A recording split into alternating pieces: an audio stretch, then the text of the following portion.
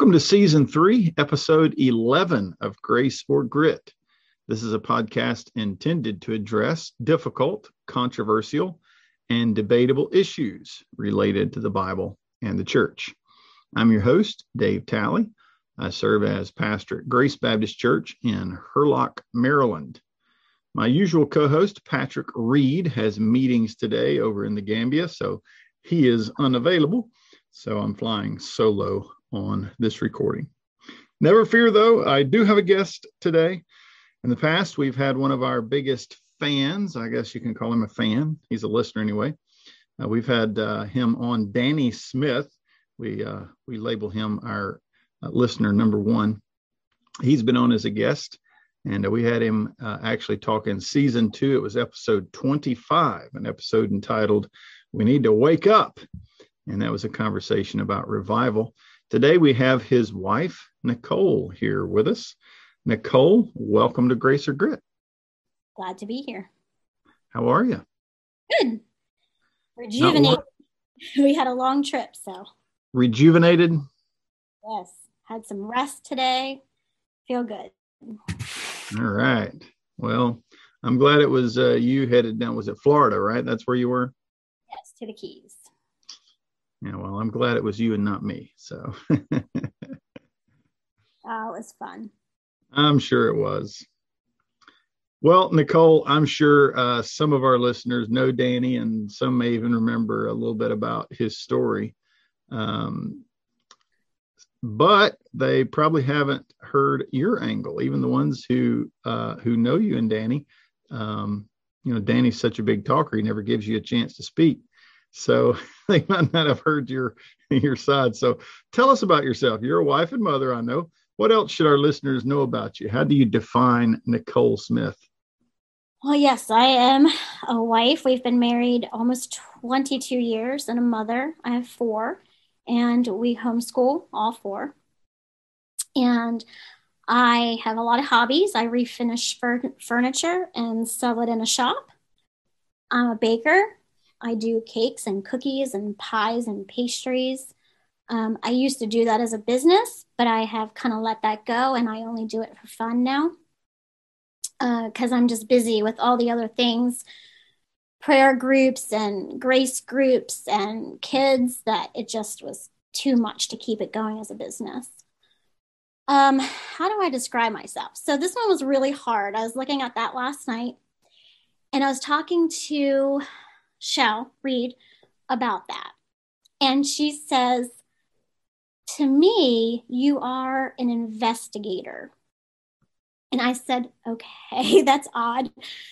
But what she said made absolute sense to me. And it really did describe me on a whole.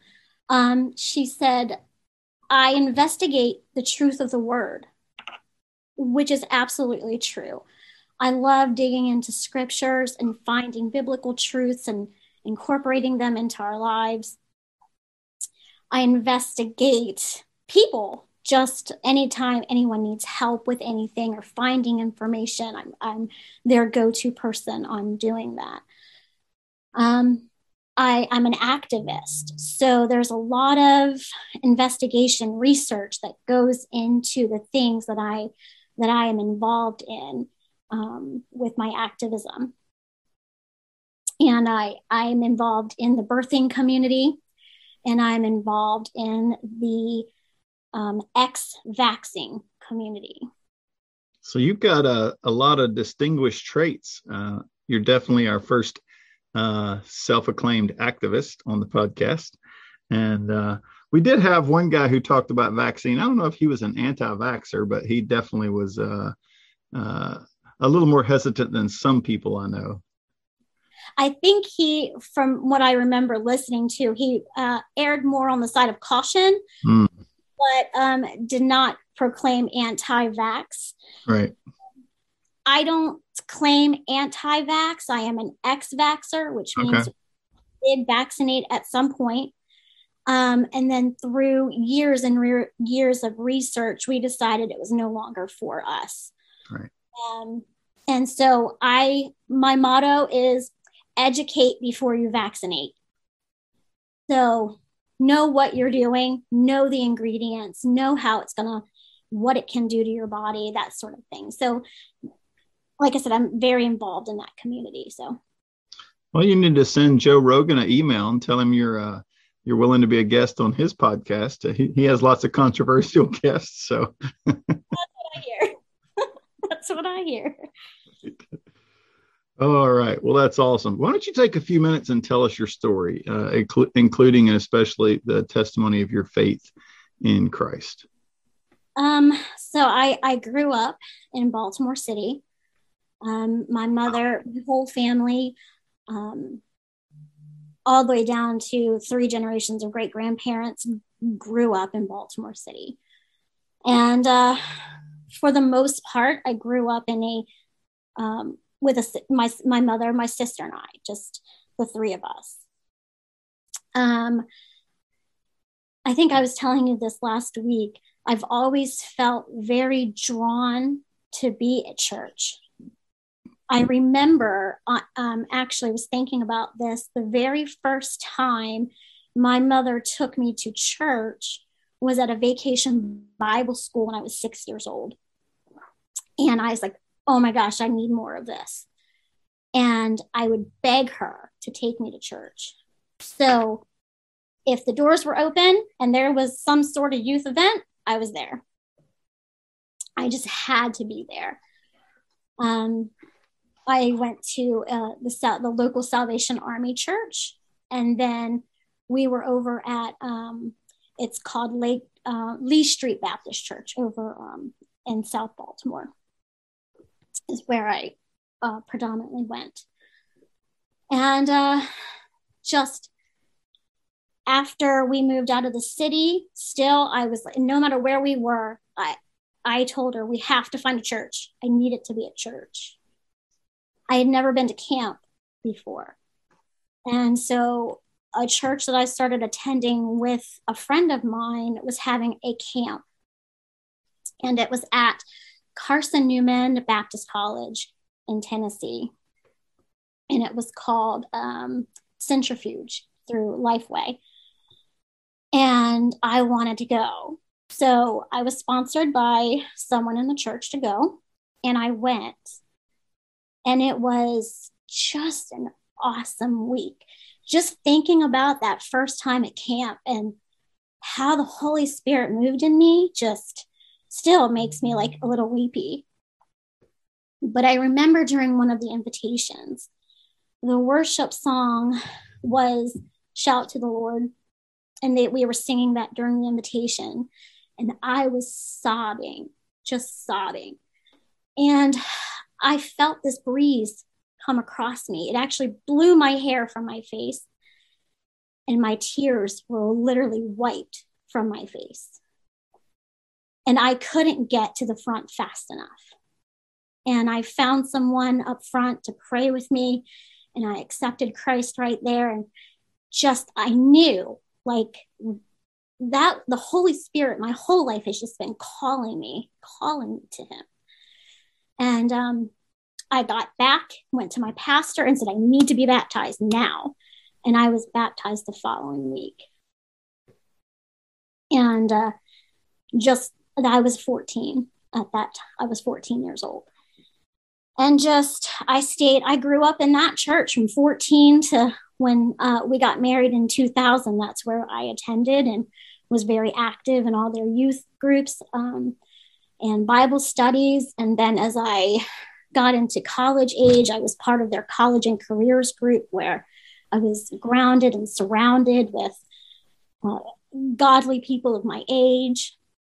And it was just really an amazing time in my life that just helped me grow in my faith. And I also had a lady, her name is Sandy Bond, and I still speak to her now today, who was an amazing woman of God who really mentored me and showed me what a woman of God looks like. And God was preparing you to be an evangelist's wife, right? Apparently. And I say God has a sense of humor because Danny teased one time early in our marriage that he was going to follow in his father's footsteps, and his father's a preacher. And I said, I am not a preacher's wife. And here I am. So I'm like, you're funny, God, you're funny. Yeah, I just read that again this morning. I've read it so many times in my life. If you want to make God laugh, just tell him your plans. I think Shell posted that. Well, it's true. Yeah. Don't ever say you're not going to do something, because he's like, okay. Yep. Anyway, well, thank you for sharing your testimony. I've chosen as our topic today, the father of the fatherless, the father of the fatherless. And I've chosen that topic because of the nature of your life and the story of your life. Why don't you tell us, because you and I were sitting at the table with several other people, all of them had been on the podcast. And I said, hey, Nicole, you're the only one that hasn't been on the podcast. What's your story? What's the distinguishing characteristic of your life that we could accentuate and maybe be a blessing to somebody? And you begin to tell me about how you grew up without a father. So why don't you tell me that angle of your story? Well, my father, my biological father, was never a part of my life.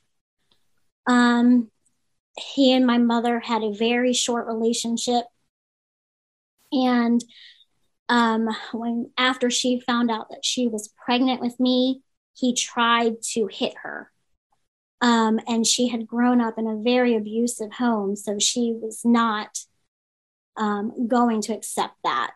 So they split, and he was bitter, so he rejected me, anything to do with me. I knew his name. I had aunts and some aunts and an uncle that would come and visit me, but I never had anything to do with my father. I had never spoken to him. I had never even seen him. I could have met him on the street and not known who he was. My mother had remarried when I was about a year old. That is my sister's father. But he just, I don't know, he just maybe didn't know how to be a father, but he was there, but just not really involved. It was always my mom. My mom did the school projects with me. My mom did all the activities with us. We went on walks growing up in the city, just easy to just go exploring and walking. We did that all together, but just me, my mom, and my sister. They divorced when I was 9. And after they divorced, I was kind of an afterthought. Everything was about my sister. That kind of had me upset for a little while, but I don't know. It didn't bother me, I guess, as much as it would have maybe bothered someone else. And I can't explain why, because as a child then I didn't know the Lord.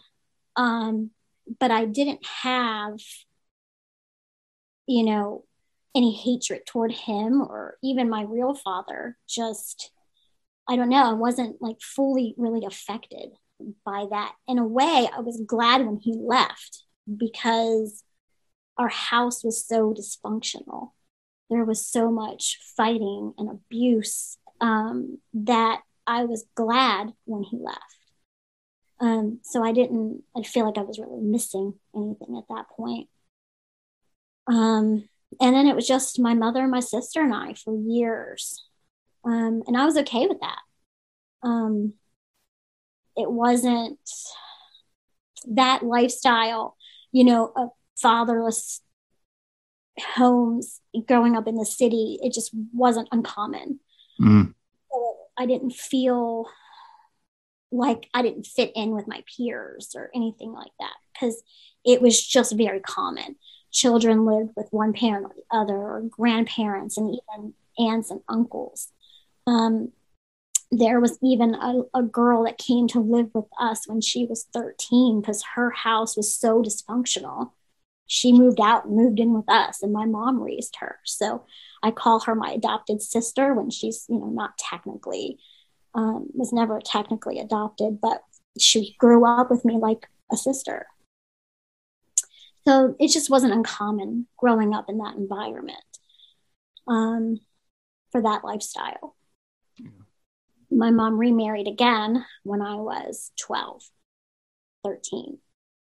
And my stepfather, his name was Phil. He just recently passed away. But he was a hard man, and he had no idea how to raise little girls. He had raised 3 boys. And he was like, teenage girls, that was out of his realm. He had no idea what to do with us. Right. I felt a sense of him at first. It took me a few years, but of him breaking up my family in a way, because now I had to share my mom. I had to share that attention. And here was this another person telling me what to do and bossing me around. I didn't like that very much. Right. I mean, someone comes in when you're 13 years old and tries to be that father figure, but more of an authoritarian than anything else. I rejected for a long time. It just feels like an imposter and an intruder. Exactly. Yes, exactly. Now, I did grow to have a very close relationship with him. And I know that he loved me the only way he could. It wasn't that hugging, I love you. Like, he never even said, I love you to me until I was an adult, actually. But I knew it. I knew if I ever needed him, he would be there, like, without a doubt. But it wasn't the same. Like, I would see some of my friends that had their dads and they were the daddy's girl. And I always wanted to be a daddy's girl. And I never had that. But when I accepted Christ and I started to grow in my faith, I said, wow, wow. Like, I felt like finally a daddy's girl. Yeah. That's awesome. Because I always felt called to be in church, to be there in the house of the Lord, to be around believers. And with that real supernatural coming to Christ experience of feeling the Holy Spirit's physical touch, the Lord has never felt far from me. The way I pray to God like he's sitting here with me. We're having a conversation. I know a lot of people, and it's not wrong, but they pray like, dear God, like they're sending a letter to someone far away. And I've never understood that, because my God, my Father is not far from me. He's always right here with me. And he wants to hear from me. And he wants to hear the good things that are happening and the sad things and the bad. He wants it all. I just have to open up and tell it. And then be still and listen to what he has to say in return. Yeah. Well, this is all very intriguing to me. I suppose many Christians probably look at the world this way, but especially as a minister of the gospel, as a preacher, as a pastor. But again, I'm sure anybody who's a student of the word, we're always trying to understand the nature of God and to discover him as he is, and to see why he allows what he allows and how he intervenes. And this care that God has for fatherless children is something that is so dominant in the scriptures. I did a little word search of the word fatherless. And if you were to do that in your ESV, for example, you would find the word fatherless used 42 times in the Bible. So it's frequently used. And even when the word fatherless is not used, the concept is still being pointed to and alluded to. And of course, before you came to Christ, before I came to Christ, or before he came to us, found us, it's probably a better way to say it. But before our new birth experience, we were children of Satan, and that's no father. That's dysfunction. Jesus certainly declared that his enemies were of their father, the devil. But that had to do with their nature, not anything to do with the fact that Satan was watching out for them. He is the epitome of the abusive father. So when we came to Christ, for the first time, especially for you, you understood that by experience anyway, that nature of having a spiritual father who loves you, and that, yes, you're a daddy's girl, and how precious and special that is. I want to pick out, Nicole, just a few passages from the list that I read yesterday concerning what the scriptures say about God being a defender of the fatherless, or someone who cares about the fatherless. These really stand out above the rest of the passages to me. The first one's in Deuteronomy 10, verse 17 and 18, and I want to read this one verbatim. It says, "The Lord your God is God of gods and Lord of lords, a great God, a mighty and a terrible, which regards not persons nor takes reward. He does execute the judgment of the fatherless and widow, and loves the stranger in giving him food and raiment." So here is God describing himself through the pen of the great prophet Moses, and he's describing himself really in hard terms, in harsh terms, in rigid terms. I'm the God of all gods, the Lord of all lords. I'm great, I'm mighty, I'm terrible. You can't manipulate me, you can't buy me off, and it doesn't matter who you are. I will judge you based upon who you are. That's all really rigid. And then he contrasts that with the God who defends the fatherless. I mean, that's the first thing he chooses to say in this contrasting description of himself. And of course, that's echoed in Psalm 68, verse 5, where the Spirit inspired a description of himself as a father of the fatherless and judge of the widows. And this is who God is in his holy habitation. So there are plenty of names for God in the Bible: the God of Abraham, the God of Isaac, the God of Jacob. God is love. There's tons, I'm the way, I'm the truth, I'm the life. There's tons of descriptions. But more than once, he chose as his moniker, as the label for him to put on his name tag, Father of the fatherless. This is who I am. And that is a powerful truth, especially for you as you think about growing up without a father to care for you. That God would say, well, I am the father of those who are fatherless. That's who I am, is incredibly precious. And of course, he teaches us the importance of caring for the fatherless in other passages. Deuteronomy chapter 14, we find that the fatherless were among the recipients of the tithe. Now, Nicole, I did not know that until this study, that among other things that they could use their tithe to do, they could bring the fatherless in and share their tithe money, their tithe meal, their tithe sacrifice, their tithe celebration with the fatherless. And that was considered acceptable, as if they were giving it directly to God. It's like God saying, well, you're giving it to my kids, that counts. Pretty incredible. It was an act of worship to care for the fatherless under Moses's law. And Deuteronomy chapter 24, it was a command in the law of Moses to treat the fatherless ethically and fairly in business. It was a crime to mistreat or to somehow take advantage of an orphan or of someone who was fatherless under Moses's law. And that's all Old Testament. You get to the New Testament and you have this quintessential description of true religion in James chapter 1. And again, God could say anything he wants to. And I want you listeners to think about this. And Nicole, I want you to think about this.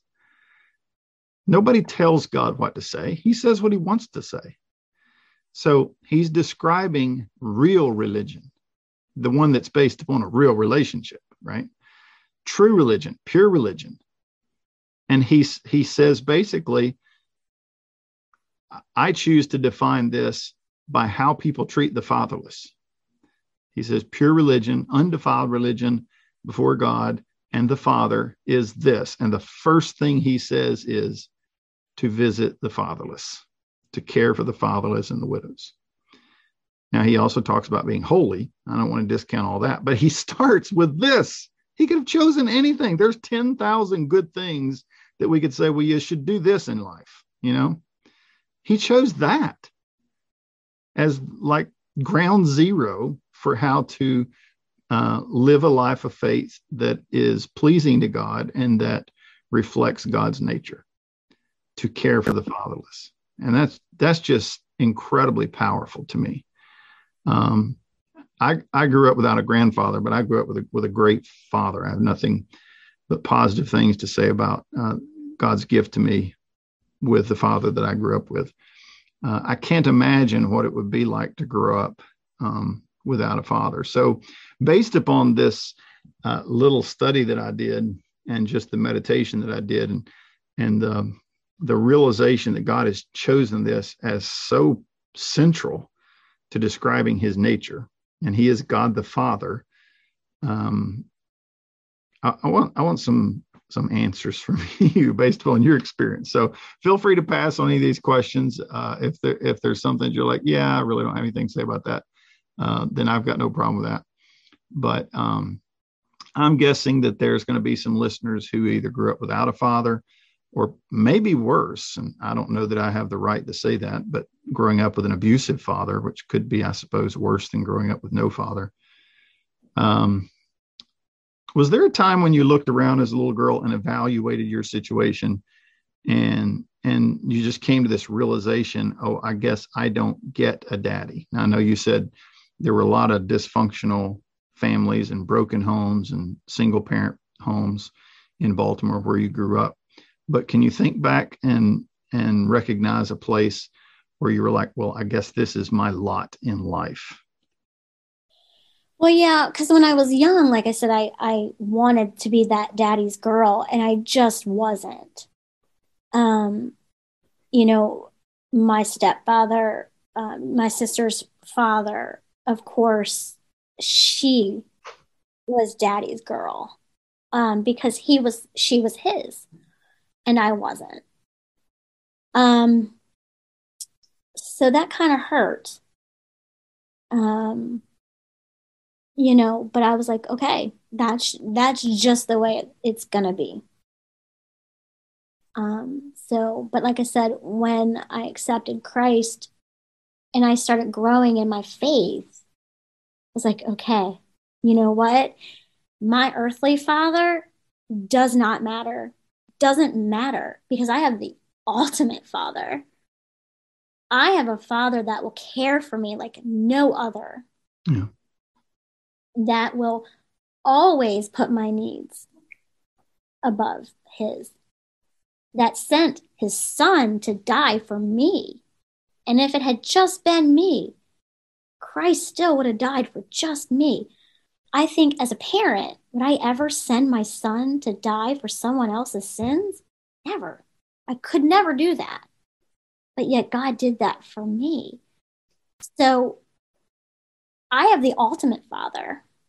Early in our marriage, he had asked me, he said, how do you not have daddy issues? Because he knew all my background and everything. And I said, I don't have daddy issues because I have a daddy. I have an ultimate daddy. And, like I said, building that relationship, the closer I went to God, the more I did feel like that daddy's girl. And I wasn't lacking. I didn't feel like at that point I was no longer lacking or needing that. I did actually have a conversation with my biological father when my grandfather passed away. I was 23 years old. And he said, "What do you want from me?" And I said, "I don't want or need anything from you.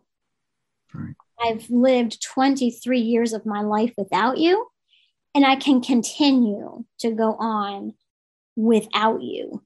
Right. If you want to get to know me, I'm open and I'm willing to start trying to have some sort of relationship. And if you don't, that's okay too." Well, one of the things I want to say to the listeners, when a little girl, whether it's Nicole or any other little girl or boy for that matter, has that point of realization, I guess I won't get a daddy, as a young person. That pain, that heartbreak, that frustration, and I'm not even sure what group of words would properly fit with that, is something that God understands and that he feels and that he cares about. If you think about the story of Hagar and Ishmael, when they were actually driven away twice from Abraham's house. But when they were driven out, little Ishmael was fatherless, at least in that setting, and in evaluating his future, it looked like, well, he's fatherless, and Hagar certainly viewed it that way. And God cared and he intervened, despite the fact that Ishmael actually had a very dark future ahead of him. And certainly his descendants had a very dark future. God still was touched by his situation and he cared. And not only did God care for you, but you experienced that as you grew up. You began to sense his care and to know it experientially. And that's incredibly powerful. And it's not just a feel good salve that, we emotionally put on some situation to try to assuage the grief. It's a real thing. And it's absolutely a real thing. Yeah, that's so precious. Now, here's something that I've been taught and I've heard, and I believe it because I've actually seen it in my own experience.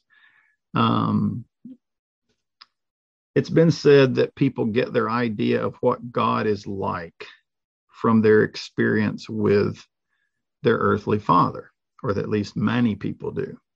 So if their earthly father is a pushover, then they think God's a pushover. If their earthly father is a bully, then they think God's a bully, and so on and so forth.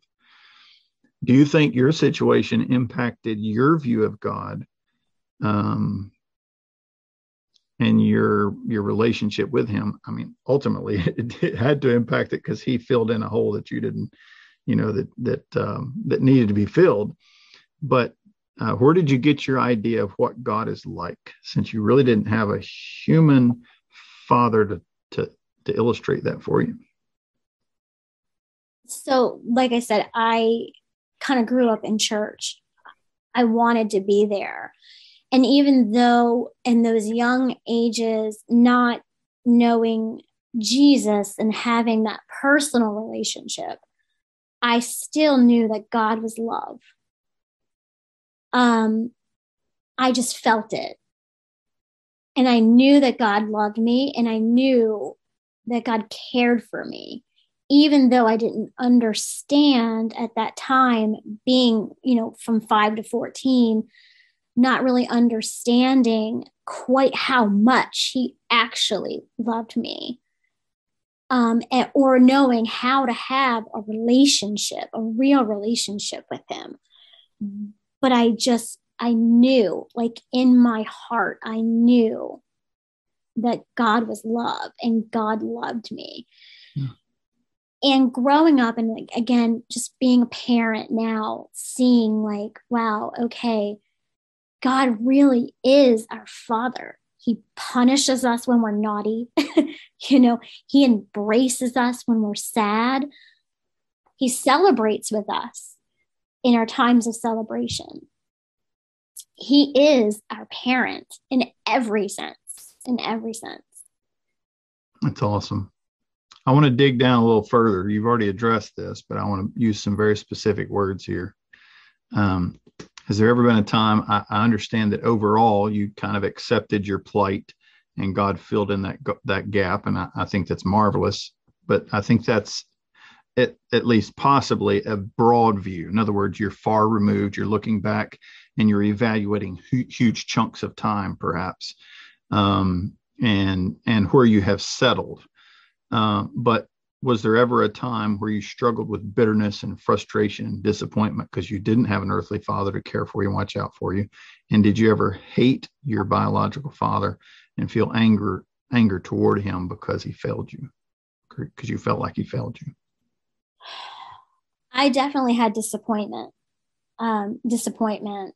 sadness, that seeing my sister with her father and knowing that we would never have that same connection. And that I would never have that kind of connection with my biological father. There was sadness, deep sadness and disappointment that he could just not care about me in any way. Hatred, not really. Anger, yes, very much so.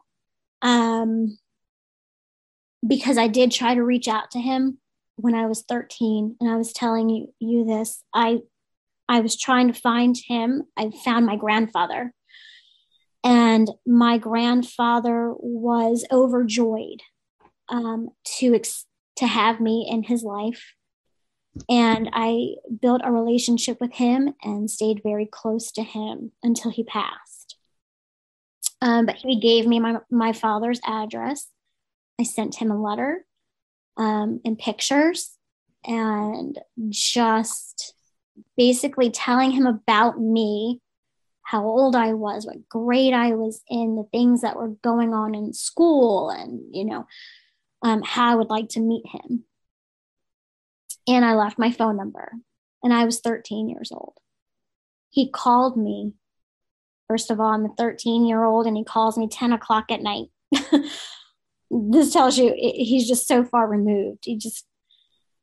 And he goes on to tell me that he is not my father, that my mother was a whore, and I'm not his. Who tells a 13-year-old that? Whether it was true or not didn't matter. You don't say those things to a 13-year-old child. I have a 15-year-old, and I would never even say those things to my 15-year-old. So yeah, there was some anger, real anger there. I tried again at 16, went to his home, and he opened the door and he said, "If you want to speak to me, talk to my lawyer," and slammed the door in my face. And I think about those days and how hurt I was. But yeah, anger, real anger, to say the least. But he doesn't know Jesus. He's not saved. And I, as an adult now, as a believer, I understand that I can't expect him to act like a saved person because he just doesn't know Jesus. And I do pray for him that one day he will come to Christ. Yeah. I have forgiven him. I do randomly, occasionally speak to him. We don't have a great relationship, but I do. We're on Facebook. We like pictures of each other's and chat a little bit through there, but not much. I had a brother. I did have a relationship with my brother after I met him. But he has passed away. He passed away about 6 years ago, and he's a year younger than me. Just very tragic loss of life. But there is forgiveness, and I can always forgive him because he knows not what he does. He really just doesn't understand the hurt and pain and anger that he had caused me. But having Christ at such a pivotal point in my growing up as a teenage girl, that was, I think, key for me, because I wasn't seeking love from other men, boys. Right. I wasn't seeking that attention that I wasn't getting at home. Right. I feel that girls that grow up in broken homes without that fatherly love do seek it from other means. Yeah. And it's dangerous. It's dangerous, and they will never get it. They'll never achieve it that way. So Jesus saved you in more ways than one. Absolutely. Yeah. Well, the next question I was going to ask was about whether you had found something driving you to forgive him or not. That's always amazed me, and I've heard that testimony so many times. People who say they were abused by their father or abandoned by their father, and yet they have forgiven. And that's an incredible and powerful truth to me. And I don't believe, from what you've said or from the other testimonies that I've heard, that the forgiveness was offered naively. I believe it was offered and given with eyes wide open, realizing just how detrimental that failure of that father had been. But as you pointed out, he doesn't know Christ. And I've also spoken to people who can't forgive and who are eaten up with sorrow and bitterness and anger and frustration, and who blame God for their difficult upbringing. And I haven't heard anything from you of that nature, as if, God failed me because he didn't give me a good father. All I've heard you say is God stepped in and rescued me and became my father. And it's just such a contrast of attitudes. And I rejoice that God, through his Spirit and his word, has produced that in you. It's a glorious truth. And me forgiving him really had nothing to do with him. Right. I had to forgive him for myself. Yeah, they say bitterness destroys the vessel that holds it, right? Right. It was not for him, and he never sought it. He never came to me and apologized or asked for forgiveness. But it was one of those things that in my heart, I knew I had to grant him that forgiveness, even without having that conversation with him. Right. I had to let it go, because I just didn't need that over me. Like I said, he was never there as a father, and that was okay, because I did have a father. Right. And God blessed me. Like, he just blessed me in so many ways. He brought me Danny just at a very young age, just getting ready to turn 22. We got married a month before my 22nd birthday. And there were just, I was free from any of that baggage that comes from seeking that father figure from my spouse. And so he also didn't have to feel like being that father figure. I think that we didn't have that expectation coming into our marriage, which really in the long run helped to grow our marriage. I want to talk to you about value and worth, and our sense of our place in the world. I've certainly seen some children who were not reared with any stability and without any care. I've seen many who did not have any sense of their value and worth, that they had any value at all, but they clearly craved it, and that they had no place in life. And some of them have even taken their life as a result of that tragic lack of anchor, I guess you could say, for them. And I think back to my childhood, and I'm no example for anybody to follow, but there were so many different factors that made my life stable, but it certainly included my father's perspective of me. Even though I was one of 8 children, I recognized that to him I was valuable, to him I had worth, and that I had a place. I don't believe that's sufficient. I think we have to find it in Christ. We have to find God's description for us, and that can certainly cover, a great chasm and gap that may be left elsewhere.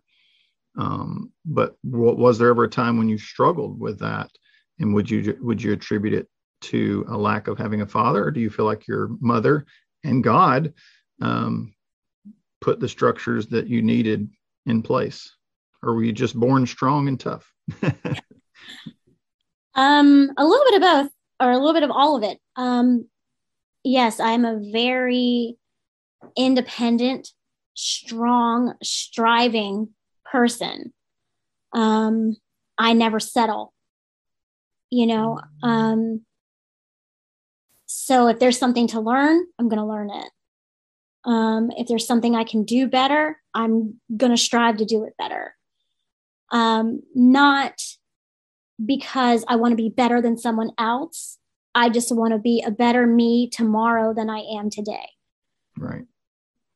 I strive, and I just had a conversation. I have been blessed within this church to find girlfriends, real, true sisters in Christ. And we had this really deep conversation this past weekend about how we can be better friends to each other. What could we do to be better friends?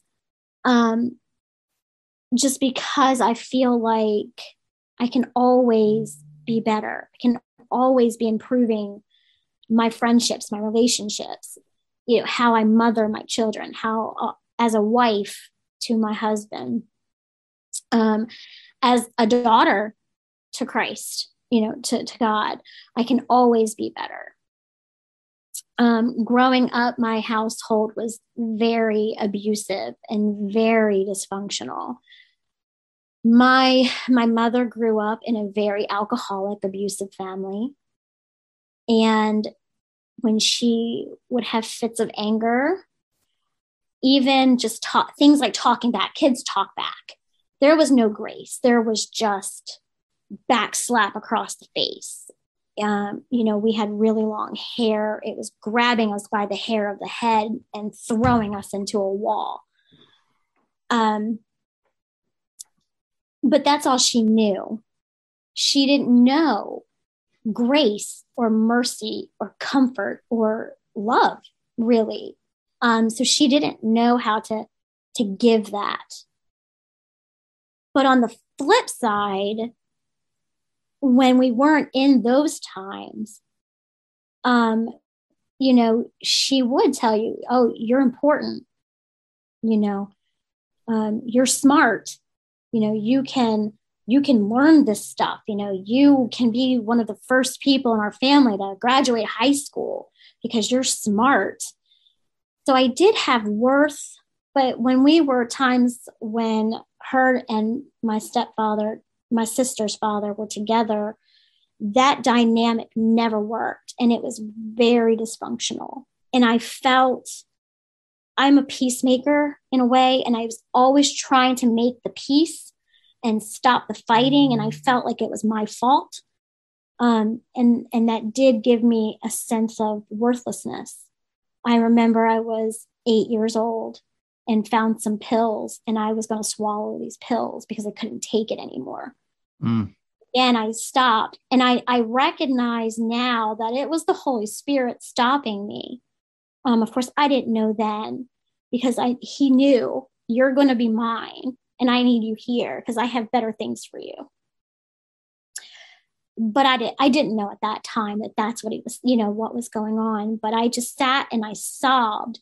And that's why I say when he left, I wasn't broken over that. I was relieved over that, because it did bring a little bit of, even now I was being raised by a single mother, and all the struggles that come with being a single parent, our life was much more calm. It was better. Right. And there was forgiveness in that as well. My mother and I have had some very deep conversations into my adulthood, and she sought forgiveness. Right. And she says, I know what I did to you. I just didn't know any better. And she asked for that forgiveness. And I freely gave it to her because I love my mother. Right. And I know that she just didn't know any better. And we have a fantastic relationship. Yeah, we bicker and fight, it's mother-daughter stuff, but I truly and deeply love my mother. Yeah. I don't hold any of that against her in any way. Because she did the best she could given her circumstances. Right. And she also did not have a loving father. She had an alcoholic father, an abusive father who took his life when she was 16 years old. So it's just these cycles that happen. Yep. These just abusive and dysfunctional cycles. Yep. And I guess I look at that now and I see like it's generational curses. And I feel very blessed that I feel as though I have broken those cycles within my household and in my life. Right. Yeah, that's awesome. Well, you're definitely a survivor and exceptional in that, so many people don't escape from that vicious cycle. They just keep repeating it, and then their children repeat it. And so thankful that God has delivered you from that.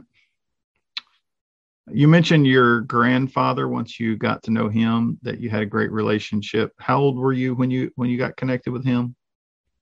I was 13. Okay. Were there any other men other than him that God used in your life to model kindness and gentleness and care and security and things? Yes, I was very blessed on the grandfather department. My mother's stepfather, my grandmother remarried after my mother's father committed suicide. And now I have heard the stories of the dysfunction and all of that, even within that marriage. But by the time I was old enough to know who he was a different person than those days. And he just with his whole heart loved me. Like just thinking about that makes me sad because I miss him so much. But we had special songs we sang to each other. He had his pet names for me. I was his Nicky Poo. And yes, there was a deep love between the two of us.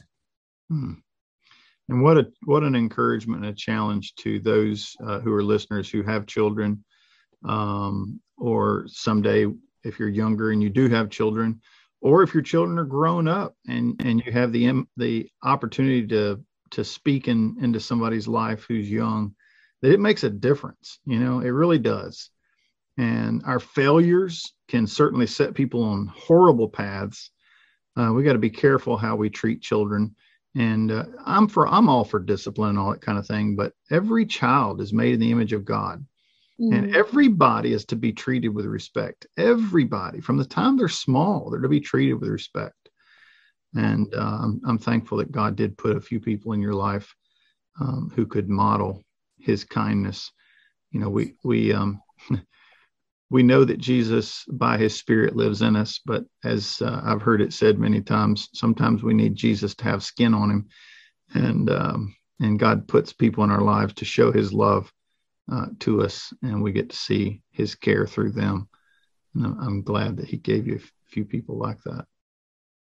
Yeah, I definitely have been through some things, but I have definitely been blessed. And, all through my life, there's been someone there that I could turn to as a physical person for those, because one of my love languages is touch, physical touch. So I look back and there's always been someone there for me to embrace. Because during some of those hard times, I just want to be held.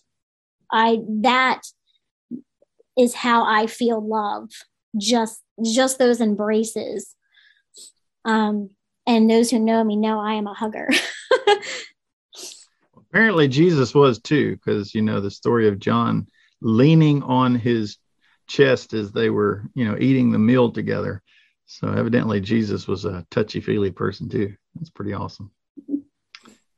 Do you have any advice? I mean, I don't know that either one of us are an expert at anything, except you're an expert at cooking cupcakes. I know that, but just based upon your experience, anyone who's listening who might fall under that label fatherless, is there something else that God has used to help you accept your situation that you might think would be helpful to someone else? Just seek the Lord. Seek the Lord, especially for these young girls growing up in broken homes. Seek the Lord, because He will provide you with what's missing. The world isn't going to provide it. That boyfriend isn't going to provide it. It's going to leave you feeling more broken, more used, more abused. It's not going to provide that love and security that you're lacking from not having that father figure. But the Lord will provide that. And I know that because that is my truth. Just my personal experience, I know without a doubt that the Lord will provide that. Yeah, that's awesome. He'll never leave you. He'll never forsake you. He'll never walk away. He'll never pass away, so there's nobody as reliable as him. Well, again, I guess my main takeaway is just for all of you who are out there who have any impact at all in the lives of any children, speak a kind word. Imagine growing up without having someone say, I love you. So I'm not saying you got to say those things all the time, but be sensitive to the Holy Spirit. And to tell a kid, I admire you, or I appreciate you, or I'm proud of you, or you're really doing a great job at that. Not just on a one-time occasion, but especially if there's something they're good at, to tell them, you're really good at that. And make sure it's something that's true, that they won't grow up and realize they were being lied to. But man, those things can just carry a kid a long, long way. And so I think young people really need those words of affirmation. Yep. They need it. And as a parent, I would say to other parents, hug your kids. Even if you're not a touchy-feely, huggy person, hug your children, because they need that too. My son, he is 15 years old, and he is the huggiest kid you will ever meet. He just, Mama, I need a hug. And he just hugs on me. And I'm like, how many 15-year-olds do you know that just still want to hug their mamas? And I just love that. I love that heart, and that love, for his mama and his daddy. And that is one thing I knew that I wanted my children to know without a doubt, is that they are wanted and that they are loved. Yes. Wanted. That's great. That's great. Now you have to look up to him now, right? I do. He is almost 5'5". So yeah. He never, he always comes in and looks down at me like, hey, down there, Mama. Right. I said he's never too big for me to spank his butt, though. Right. Yeah, I suppose even to this day, if my mom said, go get me a hickory, you deserve a spanking, I'd walk right out there and get it. But we have learned to show our children a lot of grace too. Like, they're just kids and they're still learning and they're still growing in the Lord. And so, yeah, show your children grace and just show them love, and they'll figure it out. Yep, that's awesome. Well, I don't think there's anything else that I have to ask. Anything else you want to add? No. All right. So I think we pretty much covered it all. All Seek right. the Lord, have a relationship with Jesus. It's the best thing you can do. Yep. No substitute. All right. Well, I guess that about does it. Thank you, Nicole. It's been a pleasure talking with you on this difficult topic. Appreciate your transparency and just kind of bearing your soul and telling us what you've been through. And, one of the things that you get from hearing people's testimony is you understand where they're coming from. When I get up and start preaching and get all, pushy and demanding and so forth, which is not my normal nature in life. But if you know my story, if you know where I came from and the kind of churches that I grew up in and the things that I was taught, and you're like, oh, okay, well, I see why he's doing it that way. And it can help you to, accept people based upon their experience. And so not just your story, but all the different stories we've heard. It's so beneficial for us to get to know each other in more intimate ways, and we can love each other so much better with that. That is so true. And one thing that the Lord placed on my heart and Danny's heart is we open our home up on Saturdays, most Saturdays, for dinner for our church family and anyone that they want to bring. It's so important to get to know the people within your congregation on a more personal level, other than, hey, how you doing? Oh, I'm good. You really don't know them. No. So it's been a blessing to just connect with some of the men and women and even the children in our congregation, and just really get to know them on a personal level and know their stories and just love on them. It really brings you together as a church family. Yep. It makes a huge difference. Jesus said, by this shall all men know that you're my disciples if you have love one for another, but you don't love people that you don't know.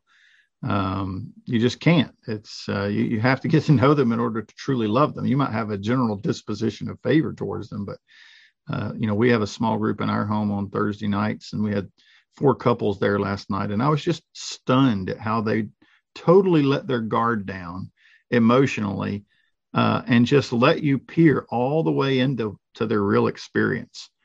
And it allows you to care for people so much more deeply when you know what's going on in their life and their fragility and so forth. It really is. And it's such a blessing to really just open up and allow yourself to be vulnerable with people. Yeah. At our dinners, we have anywhere between 5 and 25. We've had anywhere from my 4 kids to my 4 kids and 15 other kids. It gets really crazy sometimes, but we wouldn't have it any other way. We love it, and we love the relationships that are being built there. Yeah. Like I said, we are all brothers and sisters in Christ, but that means that we need to have those relationships like brothers and sisters. Yeah.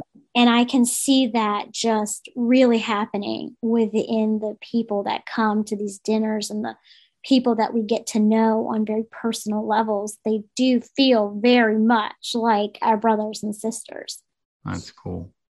Well, hopefully this podcast will contribute in just a small way to advancing that purpose. So that's awesome. Well, to our listeners, no matter which platform you're listening to this podcast on, be sure to let others know about it and listen to other episodes as well. Still so proud of Danny. He says he's listened to all the episodes. He's caught up completely. So he's probably the only one except me. I'm pretty sure Patrick doesn't even listen to all of them, but appreciate so much Danny's willingness to do that. To our listeners, like, share, subscribe, comment, review, etc. That certainly helps this thing to grow organically without us spending advertising dollars. And so if you got a blessing from it, I'm sure somebody else will as well. God bless you all, and hope you'll listen again next time. Thank you, Nicole. You're welcome.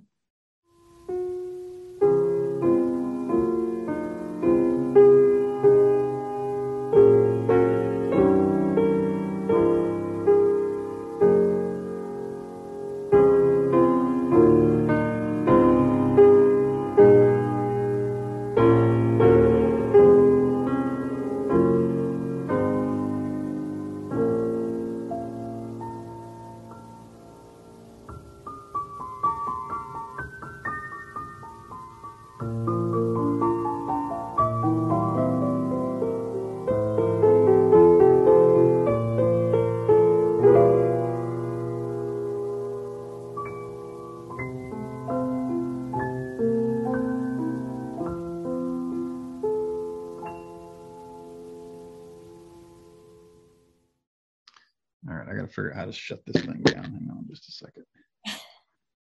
Oh, my wife says, I've listened to all of them. Danny and Tanya.